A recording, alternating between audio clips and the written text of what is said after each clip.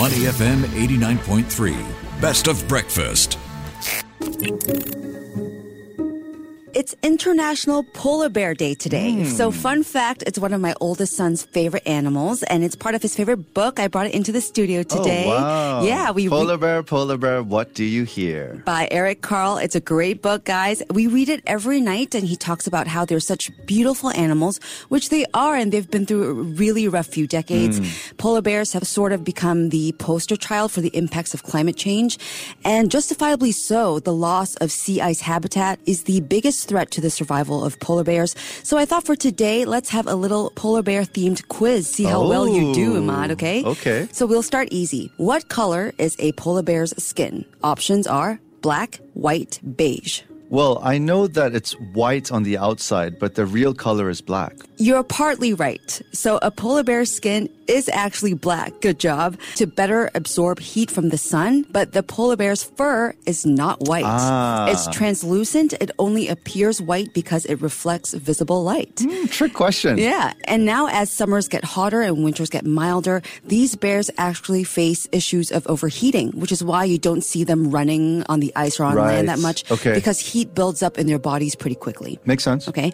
Question 2. Where in the Arctic are you most likely to find polar bears? On the ice, in the water, or on land? On the ice. Wow, I feel like you know this so well. This is also actually a trick question because yes, polar bears rely on sea ice the most to do everything, to hunt, to raise their young, to travel, to rest. Yep. In particular, they depend heavily on sea ice dependent prey, like, the seals, so they wait on the ice to catch their meals. But the ice is shrinking, right? Okay. There's just less ice now. So because of the situation in the Arctic, they have been forced to adapt. So you can also find them on land, which is an issue with human polar bear conflicts when hungry polar bears go searching for food in the summer. But of course, you can also find them swimming, which leads us to question 3. How long can polar bears swim for? Options: minutes at a time, hours at a time, days at a time. Oof, I'm going to go with hours at a time.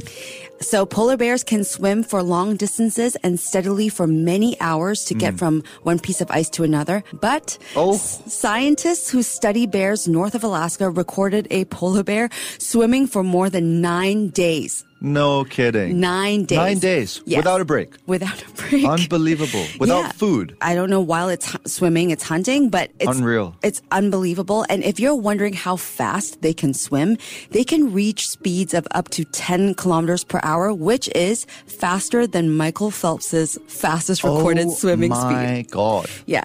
It's good that they're such strong swimmers. With ice melting and more open water, they may have to swim rather than walk, unfortunately. So what did I end up with? 1 out of 3 there? I'll give you 1.5. 1.5? It's already pretty good. Okay, all right. So if you notice, all of these basic functions and characteristics of the polar bear are increasingly changing to adapt to what's happening to our planet.